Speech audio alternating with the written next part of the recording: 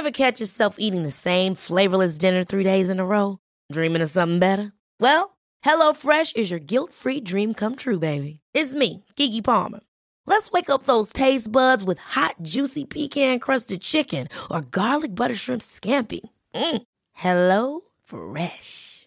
Stop dreaming of all the delicious possibilities and dig in at HelloFresh.com. Let's get this dinner party started. Hey, it's Ryan Reynolds, and I'm here with Keith, co-star of my upcoming film, If, only in theaters May 17th. Do you want to tell people the big news? All right, I'll do it. Sign up now and you'll get unlimited for $15 a month and 6 months of Paramount Plus Essential Plan on us. MintMobile.com/switch. Upfront payment of $45 equivalent to $15 per month. Unlimited over 40 gigabytes per month. Face lower speeds. Videos at 480p. Active Mint customers by 531.24 get 6 months of Paramount Plus Essential Plan. Auto renews after 6 months. Offer ends May 31st, 2024. Separate Paramount Plus registration required. Terms and conditions apply if rated PG.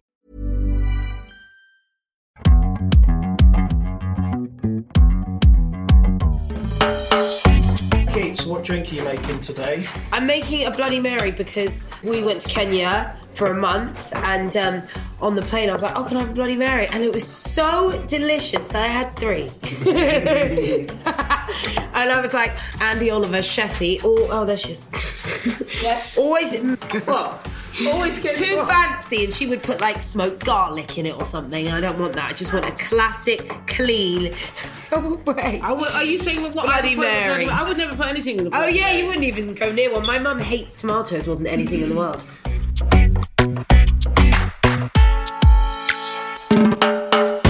Our guests, Gok Wan and his wonderful, proper, deep friend, Alison, are coming round, and they said they'll have a little bit of alcohol, but they don't really want booze. I don't even see a Bloody Mary as an alcoholic drink. I know you can have Virgin Mary, we're not doing that. It's quite a substantial drink. And Mum's done a beautiful vegetarian menu, so I think it really works. Can I say, are you not offering me an alternative? I was going to say, Andy, are you having a drink today? I don't know, I might do. If the drink maker would offer me an alternative, instead of saying, what are you going to do? I don't have time for an alternative, I'm really You don't have an alternative for me? No, but I can make you a tea. Oh, thanks, babe. Yeah, I'll be having a vanilla rooibos tea. There you go. No, I feel like I should have a drink with Gok. I want a drink with Gok. Okay. We have got the delightful and completely brilliant Gok Wan coming round today with his friend Alison, whose name is Fanny McPhee. And on her Instagram, she says, my name's Alison, but Fanny's funnier. So that's what she calls herself. And they are the dearest, dearest, dearest, dearest of friends. Alison is really having a challenging moment in her life. She's got stage 4 cancer. So they're doing everything she wants to do before she passes on.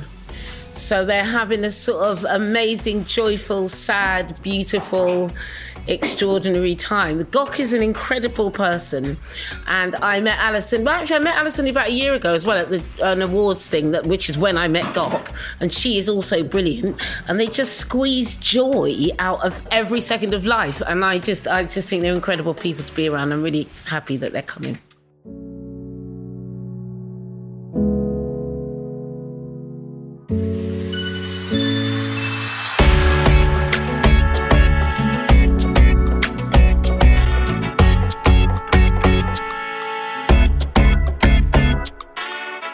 Well done, because you've got posh laugh candles. Yeah, that's true. That is so posh. You only light those when you have a poo. You never, not a wee candle, it's a poo candle. I like it all the time, that's how fancy I am. It's true though, isn't it? I like we're recording a podcast. You got poo candles. This is my new thing that I do for myself, is buy myself stupidly overpriced candles. They are so expensive. I never go out. So all the money I used to spend on going out, I now spend on I just think you're candle. pooing loads. There's possibly that too. So we've got a pumpkin and carrot terrine with a blood orange and chilli glaze. And then you've got a little pumpkin broth that's split with a bit of red chilli oil. And I made this up for you. Alison's vegetarian. I'm like, right, so we're going to do a vegetarian menu, and I wanted to do something new. So this is Alison's carrot and pumpkin terrine. And you've got pumpkin broth with little red chilli oil. We've got garlic, Swiss chard. These are carrots bread and pumpkin pakoras with sour cream and amazing. chimichurri and pickled blood orange. Thank and then you. you've got Thank your you. virgin Bloody Mary, and then you've So got I'm going to your- go straight into the You're Bloody going to Mary. get straight. I'm going to I'm have gonna a go sip of my straight in. drink. Cheers, Cheers. everyone. Cheers. Happy To New our Year. home. Thank you. Happy New Year. Happy 24. I mean, we're I almost mean, at the end of the goodness. first month. It's a Moving bit. away. Oh my God, that's delicious. Oh, that's vodka good. tonic. That is good. We're having Bloody Mary. Oh, that's good. That's good. it good? Nikita, good. Thank you. Really good. Is it a good one? Spicy. What makes a good Bloody Mary? Because to me, it's just hideousness. So what makes a good one is it's got to have layers. Yes. It's got to have bite and spice. Right. You've got to be able to taste the celery, which you can do because you put celery salt in. Am I right? Yeah. Yeah. And have you? Jelly made celery salt. Oh, all right, posh. To go with the poo candle. Poo candle. We also have an in-house You know, chef. it's never gonna lose that now. Poo candle.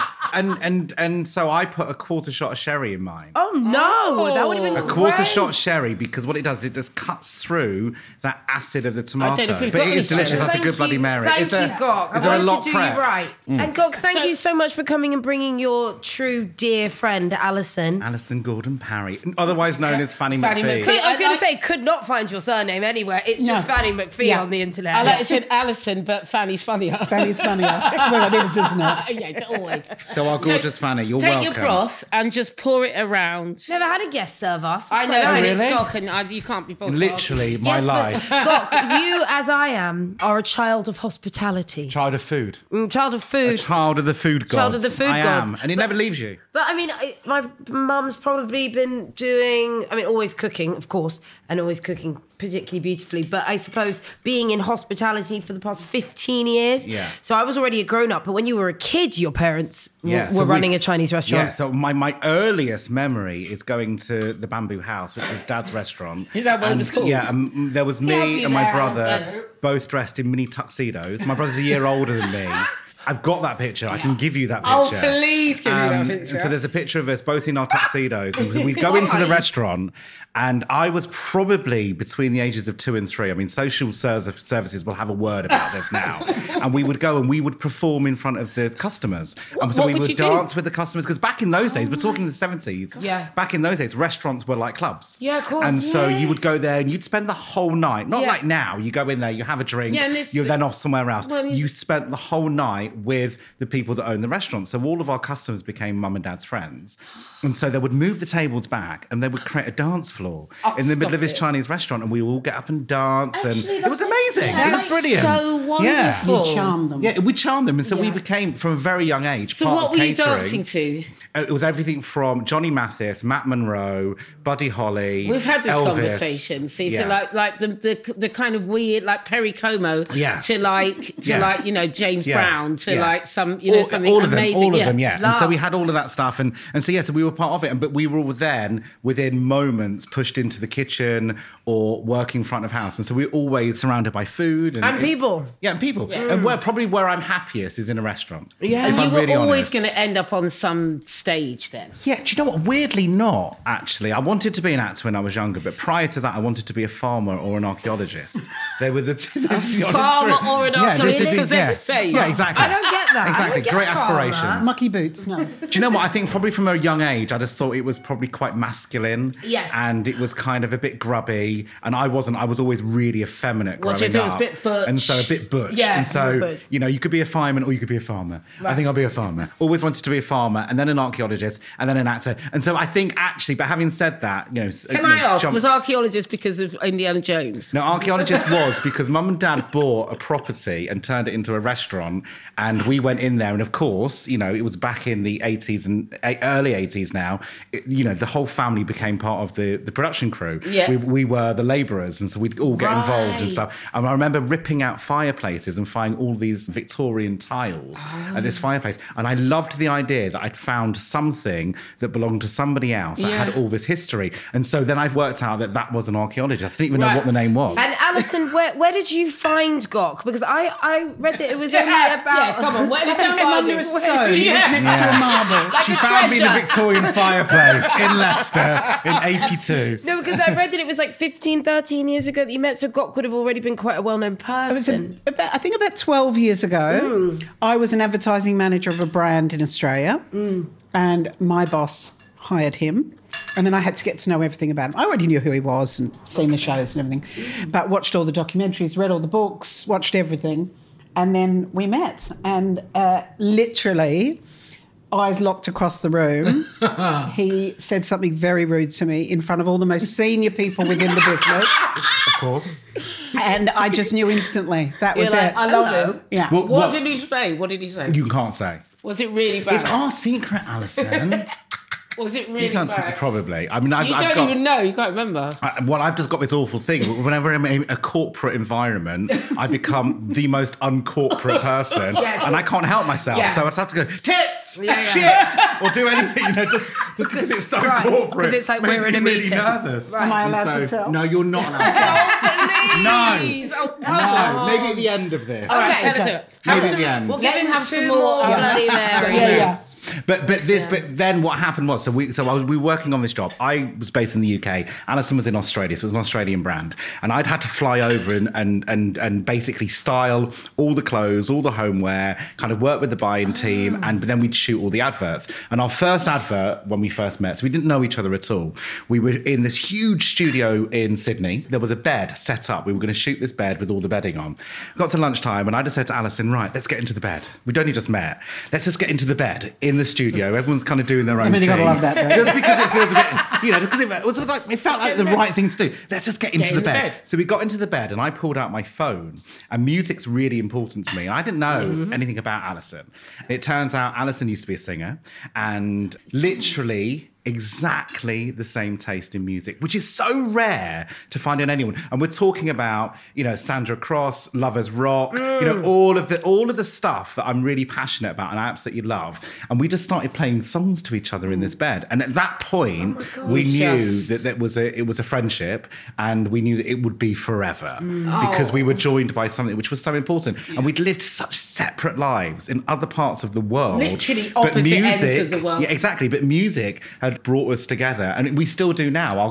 Probably our greatest similarity is our taste in music. Yeah. And if there is a track that we're listening to or comes on the radio or whatever, and I like it and Alison doesn't, or the other way around, there is genuine disappointment. Genuine, a little bit like, well, I really like the vocal. Oh, I don't like it.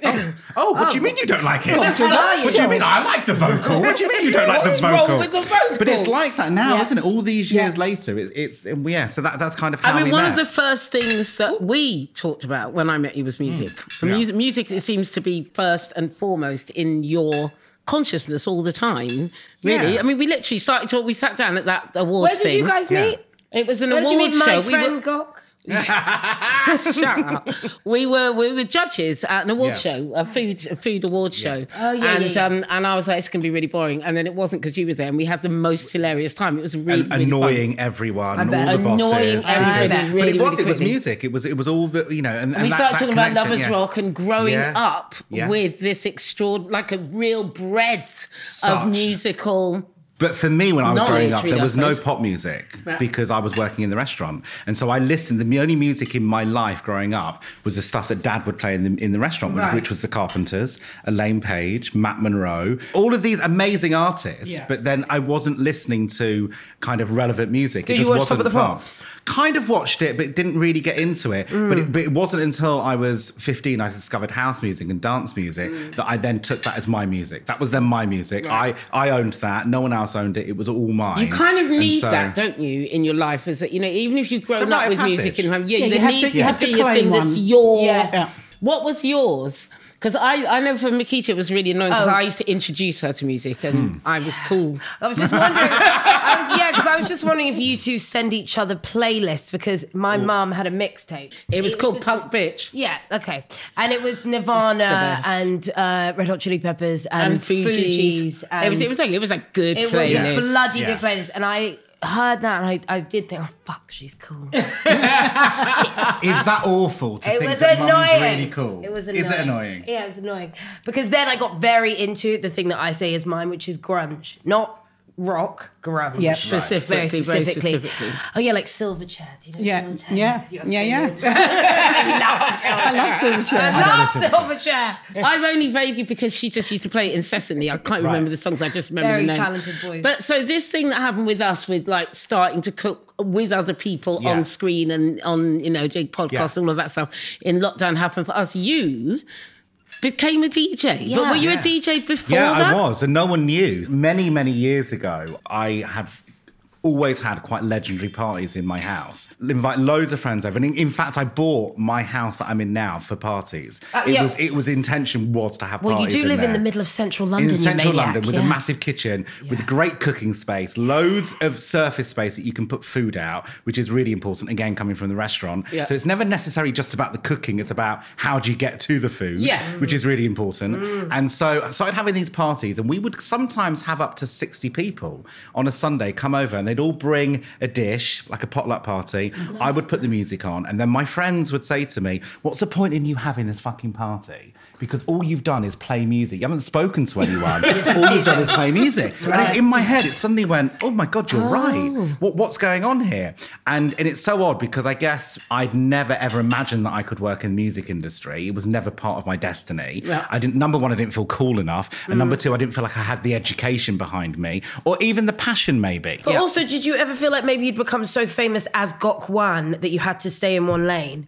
To be Never, that. and I've always been really lucky is Fair. that my followers have allowed me to diversify, whether it's food or fashion or kind of social awareness stuff, documentary stuff or music. I've always been of the thinking, actually, if I'm passionate about it, that's all I need to put on screen. I was going to say, Doesn't I'm not matter. sure it's that your followers allowed you to. It's Yeah. that you show every side of yourself, and that's kind of. But I think you still have to respect that without your followers, you can't do it. Without an No, audience. of course not. But I think that Yeah. the people that follow you, that people that love you, I've walked down the street with you, and people properly love you as well. I was like, oh my God, I feel like a wallflower. They're like, Gok, Some people even cry. I'm like, no, so they're like hanging onto his arm and stuff. I'm like, but they really, really love you. That's a lot. But I think that they actually they want to see all the different sides of you. It's not Yeah, like I think they're waiting to see what you'll do next. Do you know what? I guess because I became a public figure much later on, I'd had a full-on fashion career. So I was 30 when I went onto TV. Because of that, I think that I went into being a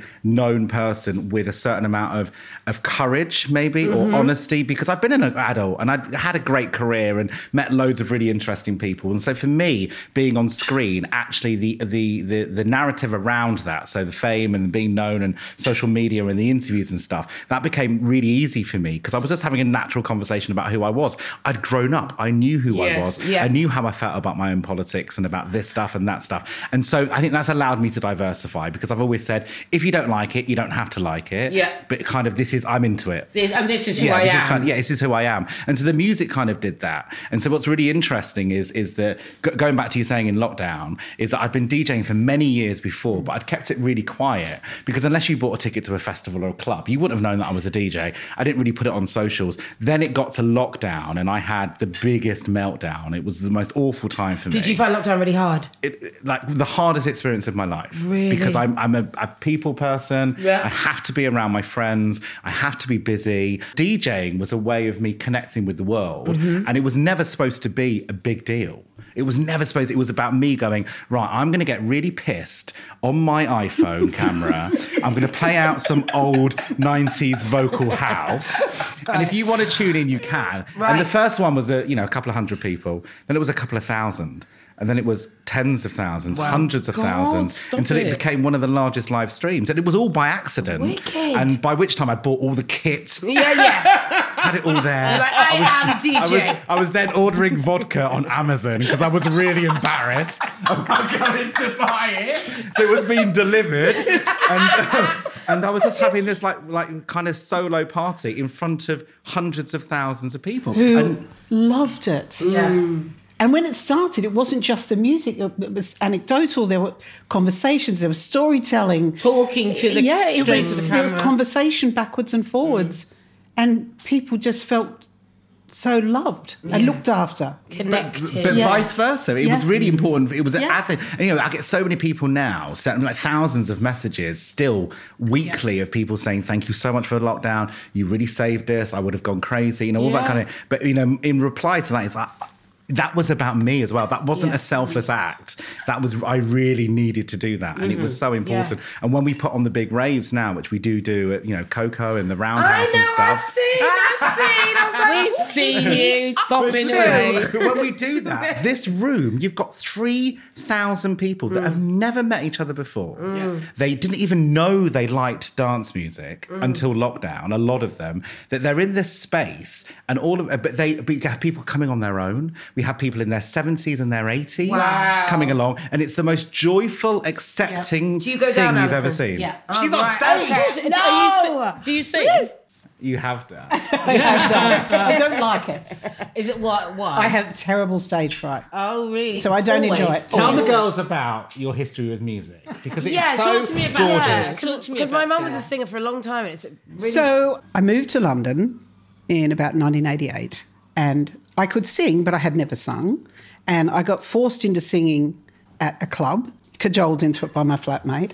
And it just all happened very quickly. I don't know this story, by the way. Within 6 months, I was signed. It just felt very foreign to me. Overwhelming. I worked in advertising. I was behind the scenes, didn't like the light, none of that sort of stuff. It just was so overwhelming that I just couldn't get past it physically to do it. I was fine in a studio, but on stage I hated it. Hated it. Not a performing, but No, a singer, no. not necessarily a performer. Yeah. And I guess those are two different things, aren't and so they? I would do sessions and, sing for other people and I loved house music. I came to the UK right at the birth of Acid House. Right. So we're talking it. Frankie Knuckles. We're talking Yeah. all that Chicago God, house. that's an intense time in the Which is actually the only kind of house music I can deal with. Oh, really? Yeah, I can't get into like really deep, you keep going to me, come out. I'm like, Gok, I'm not going out. It's like, you'll love it. I'm like, I will not love it. I'm going to be She's awful. a dirty little raver. Yeah, but not do you to know what? house I music. literally, one of these days, I'm going to get you in a neon bikini on a podium.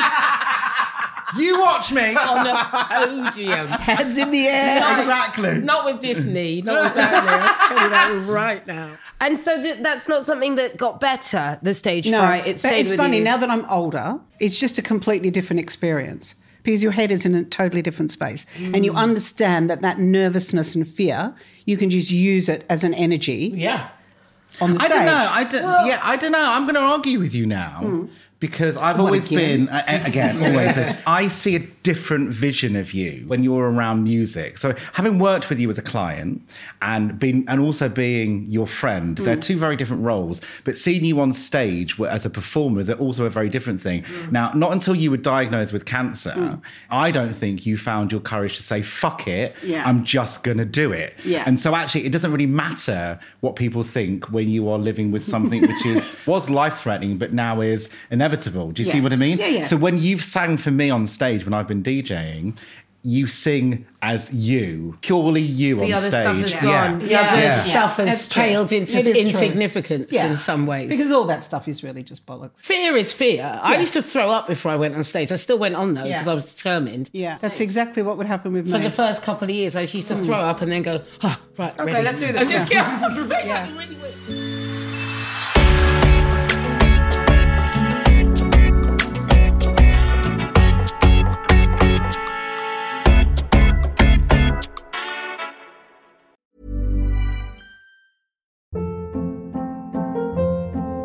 Hold up. What was that? Boring. No flavor. That was as bad as those leftovers you ate all week. Keke Palmer here, and it's time to say hello to something fresh and guilt-free. Hello Fresh. Jazz up dinner with pecan-crusted chicken or garlic butter shrimp scampi. Now that's music to my mouth. Hello Fresh. Let's get this dinner party started. Discover all the delicious possibilities at hellofresh.com.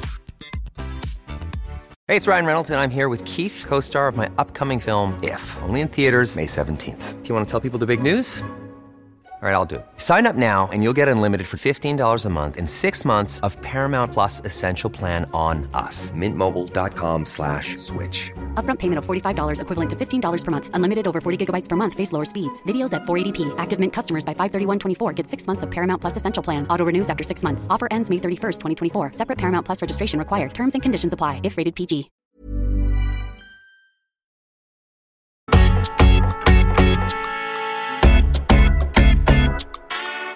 So, how has your life changed since you had your diagnosis? Okay, so this is going to sound absolutely crazy. So I was diagnosed 6 years ago. Very soon after I was diagnosed, I found out I was stage 4. So I knew I was terminal, So it happened pretty quickly. much from the beginning. And I've had the best 6 years of my life. Isn't that crazy? Isn't that bonkers? What's happened? What's made it that? You become so connected to your life. You get rid of all the toxicity, the people, the thoughts about yourself, Right. all of that. It's that waste I of mean, time. really, you just go, oh, there is no time for this. I've done things that I wouldn't have thought that I would have done. So I've been braver. I hate the word brave. You have a bucket list, right? I don't have a bucket list. I was thinking about it today and I thought, do you know what? When I'm thinking about what the things that I want to do to fill these last days, it's not these big experiences. It's not that. It's sitting on the sofa with that idiot and doing ridiculous Not talking videos. about me now. People on the podcast. She pointed to somebody else in the Somebody room. else pointed someone in the background. It's literally just being with the people that you love that make your heart sing Yeah. and just doing whatever. Yeah. Like today when I went to buy the flowers, just walking down there, the sun was shining, got to pick out all the blooms, had a lovely conversation, and I just remember standing there thinking, oh, this is so nice. It's just that peacefulness. Soaking up every tiny Everything. little bit of beauty. It's being in those moments. But you did drive. You did drive a really fast I know. car yesterday. But like I Yeah, wouldn't I'm go, just listening to this going, it's not all daffodils and sunshine. But I suppose it's a mixture of it all, isn't Yeah, it? I mean, It's a mixture of it all. of course, it's great to go in a race car, 90 miles an hour around a track. Is that what it was? Yeah, that was awesome. That was awesome. Did you get in the car, Gok? He drove. Oh, you Drove it. Total petrol head. I love it. But it's so interesting, isn't it? Because we've been very public about Alison's cancer over my social media and also Alison's as well, because it's our relationship is on show and we don't want to hide anything. And I had no idea at all that I was going to be part of this journey. And so it's Alison's diagnosis, it's Alison's cancer kind of thing. And I think that what's happened definitely over the last 12 months, how it's shifted again, because you are now getting to the final stages. We can say that, right? Absolutely. Yeah. So now, like literally months away. Wow. yeah. So because we're there now, a fuck it list I don't think is really needed. It's more of an appreciation list. It's a gratitude list. And that sounds so much like I need to get a yoga mat out and talk about Pilates. And it's not at all. But it is that little moment where you suddenly go, actually, that wealth or that job or that credit is no longer important. just doesn't It's no longer important. It's that feeling. Yeah. It's that what you've got inside. It's that. And do you I see what wonder, mean? what would it be like if we lived our lives without All the of that. impending doom, Yeah. but lived like that? I mean, I don't know what that would be like. Well, this is what people seem to be chasing all the time. And is that what it takes to know that I you're wish going to it die didn't. soon? I wish it didn't. But There's But this- I'm grateful that I got it because, like I always say, I'd rather these 6 years that I've had than another 30 years of what I did have. Right. Do you know, it's interesting, losing people when they're young. Like I lost my brother when he was 27, and after he died, there were so many people at his funeral, and he only lived 27 years, and in that 27 years, he packed so much joy, love. Do you know what I mean? It's like it's what you do when you're here. But also there's Is that hugely important. There's that line in American Beauty I watched recently and I thought it was quite interesting. At the end, he says, all I could feel was gratitude for every day of my totally ordinary little life. Yeah. And it's like, that's What a all. great line, Do you know isn't what it? I mean? Yeah. It's like everyone needs their lives to be all these things, but really it's just like, we've all just got these days. I guess that's my point about the fuck it or bucket list. Is it actually, all those things are wonderful. Life, and all of its bits is just awesome. And it doesn't take a racing car, although that's lovely. That was so much fun. And But- you two, I mean, before you were going to, you went to Australia for Christmas, Yeah. right? Is it sorry? No, New before. Zealand? Australia, In New Zealand. September, yeah, September. Australia. You went to Australia. And before you were going, I could feel your excitement. I feel like you're like each other's greatest love. There's a deep, deep connection between you two that Careful is now. a really beautiful thing Careful, to because be if you around. overlove me, it gets right on Oh, my do you tits. get narky? Yeah. Yeah. If she And I love overloves bombing me. all the time. She Do loves you? literally all the time. Maybe. You know, I Do you know what I wake mean? up, I want to have a cigarette and a cup of coffee, go for a poo, and she's babe. there for a hug. And it's like... What's this poo obsession? We've always. both got a bit of a A bit of a poo Yeah, obsession. I'm always What's talking about happening? poo. We can, Always. not that we one of our compare, but we write, oh, that was a good one. I think Alison is one of my greatest loves. Yeah. But I've always said that my greatest success has always been my friends. Yeah. Because my family's there anyway, and I'm very close to my family. It's very similar to this relationship here. But friends are so difficult to make. They're so difficult. friends. Proper friends. And Yeah. to keep and to understand, because we have so many different dynamics in our lives, don't we? We have relationships and work and lack of self-confidence at moments of our lives. And we have big things going on in our lives. And you cannot expect a group of people that are so completely different to you to just always get that. Yeah. And so... But also, you had such an awful time at school, didn't you? You weren't. Yeah, you didn't, dreadful. Yeah, Dreadful. it wasn't. That Yeah. wasn't a time for you that was full of friends. It's weird because I had a lot of friends, Right. but I was so closeted in every part of the sense, you know, not just about sexuality, but about, you know, my confidence and all that stuff, and being very overweight and mixed race and lots of different things that I guess Oh, yeah, I I read a kept whole everyone. list. It was like tall, overweight, It was, gay, yeah. mixed race. Yeah. Like, nice. Yeah. I kept people away. And it wasn't until I really found who I was, which was much further on into my life, that I then allowed people in and trusted people, I guess. And so I think that, you know, I think Alison's one of the loves of my life. I've got so many of them, my friends. And I'm not just talking about partners as in lovers, but No, but loves, yes. loves in our lives, because they're so hard to find. Yeah. It's really, really difficult. And I make friends quite easily. I can sit there and talk to everyone. Yes. Deep friendships like this don't, you know, they don't just, it's not like low-hanging fruit, But- is it? Do you know what I mean? He cultivates it, though. Yeah. Like, he's not lazy with it. No. So There isn't an works. expectation that it's just going to happen like that. Yeah. He works really hard at it. Yeah. And he's there. He's really present. He knows what's going on in your life. He's checking in with you. Yeah. It's kind of a different level. Well, I think it's why you're so good on telly. Because you know how to connect to people. You know how to see people and make them feel seen. And Yeah. and And you mean it. Yes, exactly. I Well, I'm believe lucky you. because I like people Yes, as well, well. right. Yeah. I wanted to talk about telly though, because obviously we all share that industry. Me, the people around the table, me, mum, and you. I love it to death, the television industry, but I find it also really hard and frustrating. Why is that? Because I would love to be in a position where I can make anything I wanted to and not have to ask.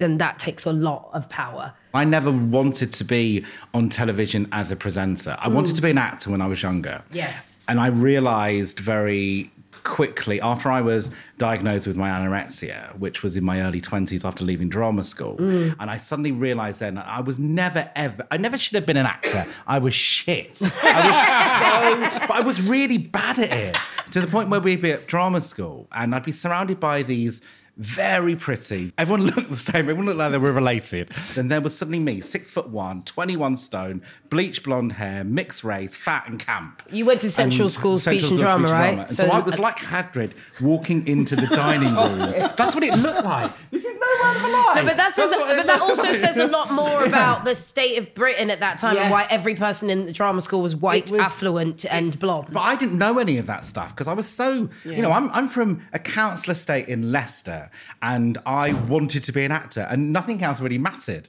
You know, that was it. I didn't think about anything else. It was, But well, I want to do this. I think that's And so beautiful that you had that absolutely. free I was so like, naive. spirit. Yeah, I love that. Yeah. Courage of youth. But yeah, exactly. But it wasn't until I got confused with being shit with how I looked. And so I thought to myself, if I looked like everybody else, then I was going to be really good. And I genuinely remember having this conversation going, oh my God. I've got it. Epiphany. I just need to I change just need the to look alert. like everyone else and I'll be fine. And so then I lost all the weight dramatically and then it formed into the eating disorder.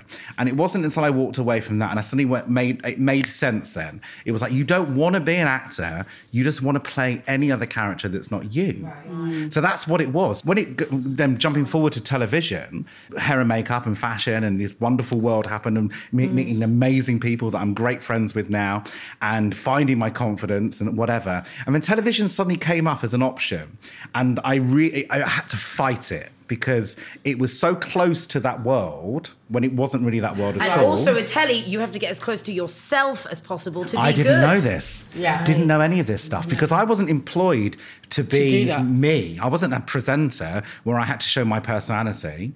I wasn't also an actor where I could play a different character. I was employed as an expert. So I was a person that did my job on screen, which I've always have been. And I always say this now, don't I? I'm not a TV presenter. Yeah, but you People were not think like a dreary, like you, the reason you were good at it, the reason, I would never have watched any of those shows if you weren't on those shows, Scott. I don't give a shit what someone wants to wear, frankly. Do you know what I mean? Harsh but true. Harsh but true. And I watched that and everybody else watched it because you were talking about it, because you were funny and you connected to the hearts of people. I'm going to disagree now, Andy, but thank you for the compliment. No, but I'm going to disagree. Let him disagree. Because I'm going to have some more Bloody Mary. It's making me hyperventilate. Let him disagree. I'm going to disagree. And I tell you why. It's because I've thought about this a lot because post House Look Good Naked, it was a hit virtually overnight. Was that 2004? 2006, the first episode went out. And it was a hit overnight. All of a sudden, everyone was talking about it. And people were really unsure. It was a half-an-hour show to begin with. Then all of a sudden, it went around the world. And it was in, I think, 138 countries, something like that. It was really successful. So then, a lot of people would say similar things to that, which is about, it's your personality and you're funny and you're confident and I have quite a don't give a fuck sense of humour and, personality. It's who I am. It really honestly wasn't about that. It was about the fact that I really care about people. That's and what so I was when trying to someone, say. oh right. But you started disagreeing with me. You started disagreeing with me. And for the podcast record, she's pointing at me now, and I have a slight fear of my life going on. There's going to be a batorat in my face. For the tribunal, Andy is now pointing at Bob. She's waving a knife around. Hold on. So kind of what you're saying, but genuinely, that programme wasn't about my presenting ability or anything else, or even really about my personality, because I desperately wanted to tell that person's story, and I really cared about it. It was about your ability to connect to them. But I was also naive because I was taking somebody's self-confidence and their fear, and to me, by hook or by fucking crook, I'm going to help them. I'm going to do it. It didn't matter what it took, whether it was working really long hours in television or whether it was spending more money on the budget. We were going to help that person. And make them. But this is interesting. This also is when you were talking, Alison, about turning your fear into something else and kind of using it as fuel for almost like energy. Yeah. And I know Mum has done that with sort of the racial abuse that Mum went through as a kid and sort of turning that. Mum said something really interesting to me once about that. I said, it's just so painful to hear what you went through. And she said, yeah, but the thing is, it's become my superpower because of what I was put through. Yeah. I have unbelievable empathy for people and what they go through, which makes Mum good at her job. And I think maybe the same, exactly, right? Exactly the same. Yeah. And in fact, I get that from my parents because my parents getting together in the 60s. Yeah, how was that Chinese man, white woman in Leicester? Just awful. Just, really? Estranged from their families. Mum spat out in the street, called names. God. She got told once that me and my brother, a year between us, we had a double buggy, raised like twins, dressed the same, look very different, but dressed the same. And my mum tells this story of somebody coming up and saying, but they're not your children. They can't be your children because we are Asian or look Asian or part Asian in the boogie and Mum is Caucasian. So I think because my mum and dad went through such adversity when they were growing up, they're really accepting. Yeah. And so they're accepting of everyone. They're really loving, aren't they? Really, they're full of love. I mean, I've seen them on your Instagram. They're incredible. Your mum said you have videos of them like dancing together. So they brought a tear to my eye. They were dancing, slow dancing each other. I just went, oh my God. It's a love like you couldn't believe. It's so when you see them together. I turned 50 this year. My main goal now is just to have as much fun as possible and to really, really cherish all those big moments. Yes. I wouldn't have been able to say that when You're talking about your eating disorder. I had an eating disorder. I was compulsive eater and then I became anorexic. It's the same kind of journey with it, exactly, really, and then managed to get through it. And when I look back, I just think about, oh God, I was like tortured myself. You're talking about all this stuff, Alison. It's like, the shit You put yourself through. that you put yourself through on a rules. day to the rules that you have to adhere to. Oh my Yeah. God, if I don't look like this, if I don't do this, then life's not going to be worth living. And, just absolute hell that you kind of put yourself through. How did you release those things and move forward? I mean, because for me, I had a lot of help. Yeah, I don't think I have. I think it's always going to be a part of me. Yeah. I always describe my anorexia as a parasite, which is that sometimes it's dormant. Yeah. But it never goes away, and sometimes it rears up again. And Well, I think it's addiction, isn't yeah, it? of course, So and it's a disease, Yeah. And people, we don't realise that it's a disease, and it's so funny because especially when I was diagnosed with it, it was virtually unheard of that men, boys. Well, they certainly didn't talk about it. Didn't talk about it, but of course it was there and it was happening and stuff. And as I've got older, I guess I've got the tools, and every day I think about my weight or food or something. Some days it lasts longer than a nanosecond. Yeah. But most days it's a nanosecond thought. Yeah. And it will come up. And it's just one of those tools things. And I think because I guess I've made friends with it and it's become part of my life, is that I won't let it control me. I now control it. So it's in perspective. Yeah. And it's only when things get really bad. And actually the interesting thing is that I've just started running. I can't believe it's taken me that long to get this in. I can't either, actually. I bet he doesn't shut up about his running. Wang on about Got to it. feel he's so gone. boring. Oh no, I saw you talking about it. I'm a run wanker, everyone. Thank you very much. Absolutely. All right, Alison. I'm here supporting you. This is my joy. How long are you how much running? you running? Where are you running? Don't say, Andy, don't say it like I'm going to give you a boring answer. You I'm gave gonna me start it again. How long are you running? How long's it for? This is actually It's like quite we an just have to do it. important Cut. I'm going to Take read it it again. out. I'm going to read it again. Okay, Again. take two. So, Gok, tell me about this new exercise regime Worse of yours. answer than me. That's terrible. I'll do it. Take two.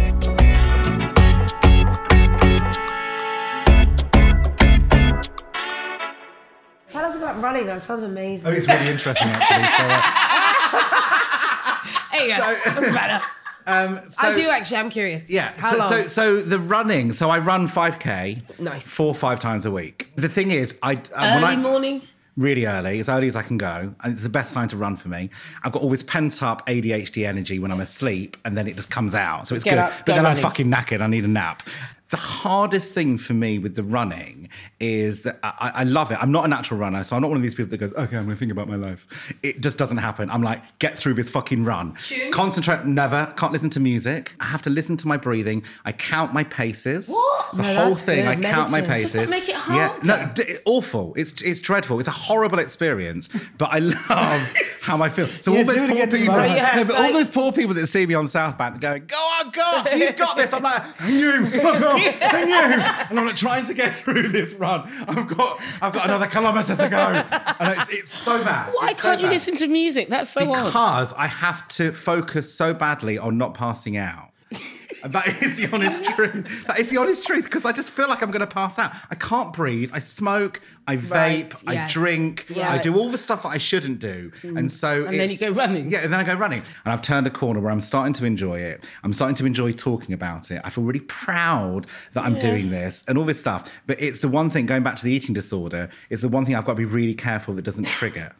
Do you see what I mean? Yeah, because and so it can something that's become so good, Yeah. it Interesting. becomes addictive for that. And so that's one area that I'm being really careful on at the moment is I'm not trying, like I went for a run yesterday before I went to work. I could only get 3K in and I felt miserable because it was 3K. Not that it was 3K, Yeah. but because It it was wasn't only 5K. 3K. Yes, exactly. exactly. And so it's just one of those things. And so like I'm saying, it's so and back to your original question, it's always there. I'm doing couch to Yeah. park bench. Couch That's what to I park do. bench. Yeah. Alison's been Bob? a No, Bench but right I there. saw on your Instagram that you have started walking 7K a day. Yeah. Oh, yes. They're very slow walks. No, okay, you can back the fuck off now. Because it didn't look slow. I saw you. Your health Yeah. on this trip, you've been here for Yeah. 2 months now. You are a different. Alison arrived with a cane. This is what I read, yeah. And literally was so unstable on Yeah. her feet. And we would go out. And so I walk a lot. I walk all day long. As soon as I've got a day off, and I've taken these 2 months off to spend it with Alison's, I've not worked very much at all, which is unheard of. So we've walked a lot. A lot. And I will walk everywhere. We don't drive anywhere. We don't get cabs. We walk everywhere. How do you decide where And you're going to go? It's just normally walk. by food. It's normally about what we're going to eat, where we're going to go, where we're going to walk Curry to. puff? Yeah, exactly. And so, but when you first arrived, Yeah. we would go, literally take my dog out, Dolly out, do a small morning walk, and then you would have to go back and have a nap. You were exhausted. And now you're just fucking going for it. You're like a Trojan. And she's out there and she's walking, and it's amazing to interesting. watch. Does it feel bodies like can do. vital, Yeah. connected, life connected to you? Yeah. It's kind of amazing because I can feel my cancer. I can feel it progressing and getting worse. And I'm getting side effects and pain and all of that sort of stuff happening. And I could just focus on that and think, oh, that's what my health is, right? And instead, the walking has kind of gone, well, yeah, that's going on and that's kind of to be expected. But look at this. Like I feel strong. I used to do a lot of walking. I live by the beach in Australia. Right. I used to walk on the beach, you know, you do 5K on sand. For probably a year now, I've not been able to do the walking that I did. Because you started feeling more ill. Yeah. And I got neuropathy in my feet from chemo. So I was losing sensation and I couldn't balance properly anymore. So coming over and doing this is a bit of a revelation. Yeah. You think, God, look at what your body can do. Yeah, the body can It's do dealing with things. all this stuff. And there's all these compartmentalising, like you can put So things I in just different was places. like, okay, well, I know that that's going on here in my liver and whatever. But my legs and, you know, we're just out there and my hips are working. But and- also as well, you coming off of chemo has Yeah. been a huge change because you've always said to me, the cancer doesn't hurt me. I don't get pain No. from the cancer until now, recently, Yeah, yeah. as it's got so bad. But up until now, for 6 years, you haven't really had pain No, from I've the had cancer. no experience but of the you've cancer. had pain from the treatment. Yeah.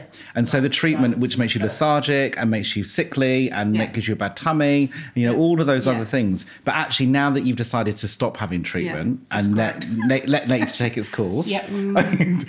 Now you've decided to do that now you're probably rediscovering your body, aren't you? Yeah. Because it's back to your body again. Yeah. It's not your body full of the and you're chemicals. free from the effects of the treatment. Yeah. And they're being tethered to your hospital and the scans and because it's like Yeah. a job. Yeah. I mean, I keep a medical diary. Yeah. You know, for all the appointments and everything else. And now I don't have to do that. Is it good to have some autonomy back in your life and some control as well? I actually do think that I've had a lot of autonomy with my treatment and with my doctors. Mm-hmm. I'm really big about self-advocating.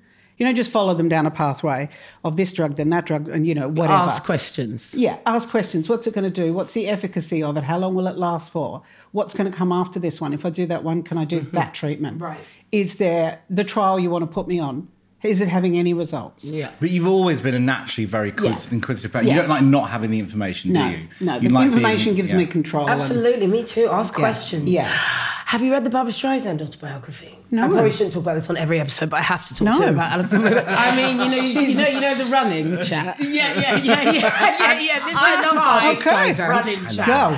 She's written an autobiography, first Starting time to lose ever. it. It's a tome, Alison. It's Yeah. this big, and it's called My Name is Barbara. So many things you brought up today, stage fright. Having this desire and need to ask questions, always, to know as much as you can about everything. Curiosity, I think, changes a life and keeps us alive. I know it keeps me tinkering. Curiosity, asking questions. And what you can do with, Quincy Jones says, you know, if we're lucky, we get this many days. And it's really not that many to get to 50, to 60, to 70. Yeah. What do you do with those days? And it's just a book about what she did with those fucking days. And look Yeah. what she did with them. Yeah. Oh, And it's that's what so you're good. saying, Alison, Yeah. as well. Yeah, You're yeah. saying it's what you do with the days, Yeah. because nobody knows how many days And they're they've not, got. no they one don't have to be knows. big things and they're not, No. you know, they're big, they're small, they're... So funny, because in the last couple of days, so Alison and I don't row. We've had one argument, right, in Yeah, all these one. years? In the last few days, because Alison's been here for 2 months, I've taken 2 months off work pretty much, and we've had Christmas, and it is your last visit here. Probably the last time I'm going to see you. Mm-hmm. And so we've had all these conversations, but so I've been in this state of panic. Yeah. Like, fuck, what do we need? We need to do stuff. We need to be here. We need to be going here and doing whatever. And in my head, I was really eating away at me, thinking, unless we are filling 23 and a half hours of the day with activities And and, beauty and excitement experience. and adrenaline and seeing stuff and whatever, is that I'm not giving Alison what The Alison's correct end here. of life. Yeah, the correct. And it's so weird because I hadn't really discussed it with Alison. It's just in my head. Yeah. And I was getting frustrated because I was running out of things to do. We've done everything, kind of thing. And it's such a weird thing. And watch this. But like this is some but cozy you've hit the nail on the head. And I spoke to Alison about this the other day, and Alison just said to me, And we've actually not had the post-mortem of this chat yet, so we're doing it now. Yeah. But you said that to me, and I thought about it, and you're absolutely fucking right, is that it is just us being on the sofa or, doing whatever we're doing. Or we're on a walk. Or on a podcast. Or we're driving fast cars. Podcast to Andy and Makitas, Yeah, but do you see what I mean? And Just stuff together. Yeah, but it's so, because we don't have the handbook for this. So I guess you just have to try and make it up as you go along. Yeah. But isn't it? And then also, I've not spoken to you about this either. Years ago, I was having a really tough time with work, and I was overworked, and I was having everything thrown at me. I didn't want to say no to anything, and I was burning. And I didn't know it was burnout. I'd never had burnout before, but I was burning. And now I know that. And I called my sister up, who is, one of my greatest mentors. And she said to me, one day you're going to die. And I was like, thanks, Orlen. Thanks, sister. I'm literally my lowest ebb right now. And you're now telling me this. And she said, no, but it's true. One day you're going to die, and hopefully it will be in a bed. Then you're going to be surrounded by things that really mean something to you. And so hopefully I'll be there, and, hopefully mum and dad will be there, and your friends will be there, but your bank balance won't be there. And that job won't be there, because you're only going to have so much space around your bed, and that's the most important things. Do you see what I mean? We don't think about that stuff because it's always obituary stuff. It's when it's too late, and it's written down. Yeah, like what will the Guardian say? It's like, but who will be the It's so funny because I think about it all the time. Right, and what is it like to think about that? It's lovely. I have such a sense of peace. Really? Like, I know what my death is going to be like, and it's all planned, and I know what my funeral is. I was going to say, have you planned everything out? So in Australia, Yeah. we have voluntary assisted dying. Are you going to do it? Yeah. Okay. And so I get complete control over that ending. Wow. And that just gives me such a sense of peace, because I'm actually not afraid of dying. Yeah. In a very kind of perverse way. I'm a little bit excited because what comes next? Yeah. It's the big adventure. Who knows? And I have this fascination with auroras. I love the Northern Lights and the Southern Auroras. And I've been reading about this thing called the soul particle, which is where they believe us as a physical being, when we die, our conscience is in our soul particle. And we are carbon. We have all come from dead stars. That's just a fact. Yeah. And so when we die, when we become particles again, and our soul particle is out there, I just see myself in an aurora. I didn't know that was called a thing, because that's what I actually believe. No, that's Isn't what that I think. gorgeous? Yeah. And I think that the people You're right, we Makita. I think the Sorry. people that we lose Never thought live about in that. us in part in that way. That's just what I think about life and death, and but I never knew it had a name. I didn't know it was so I'm just- actual atmosphere. Well, around we've it. just become part of the universe again. We come from the universe, we go back to it. the universe. And it is a form of reincarnation, because as an atom, we become something else. And I just love that.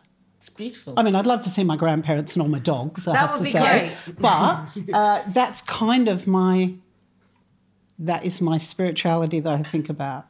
And I'm just like... You know who's going to be with you? My son will be with me. I've got a 31-year-old son who is the most pragmatic, brutal, hard-nosed.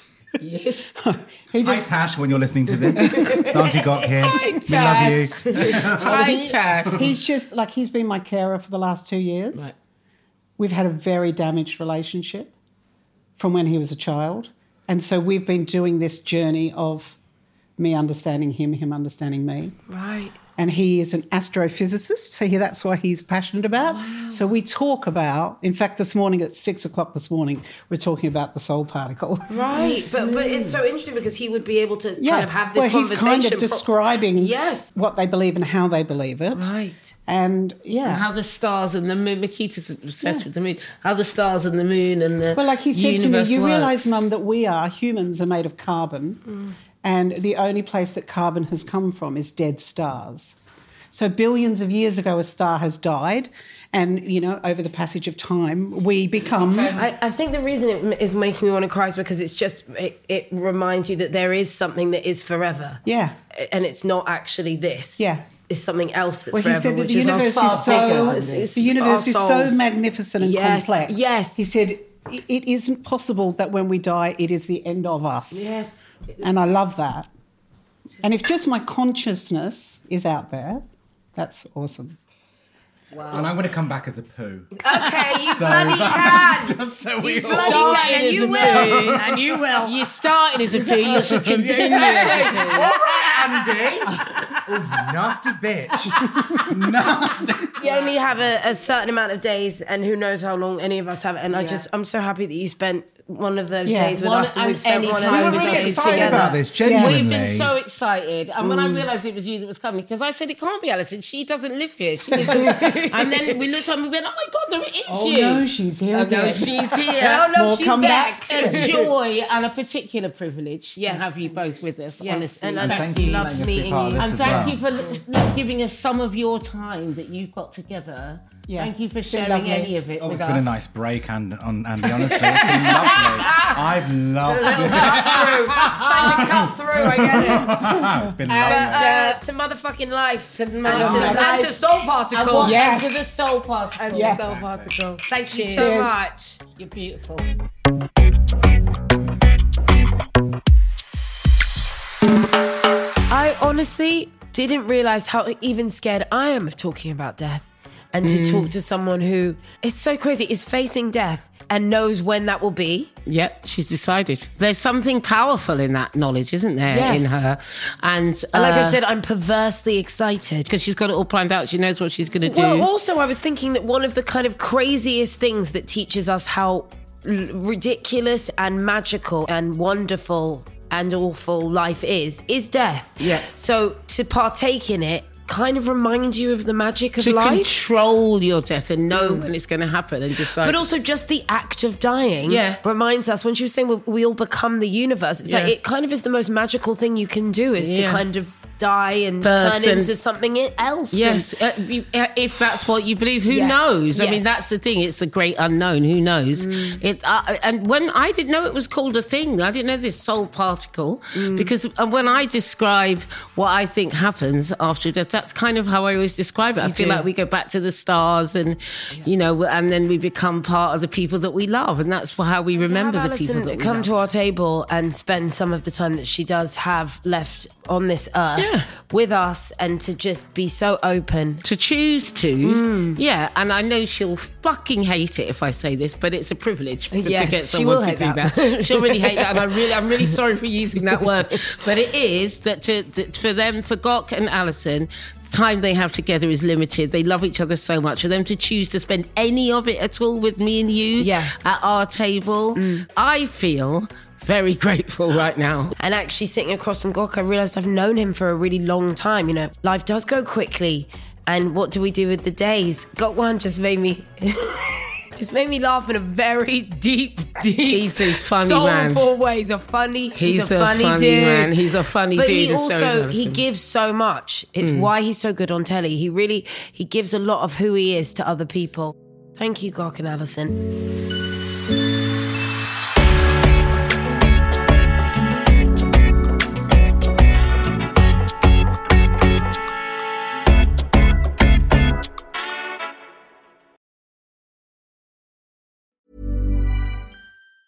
Ever catch yourself eating the same flavorless dinner 3 days in a row?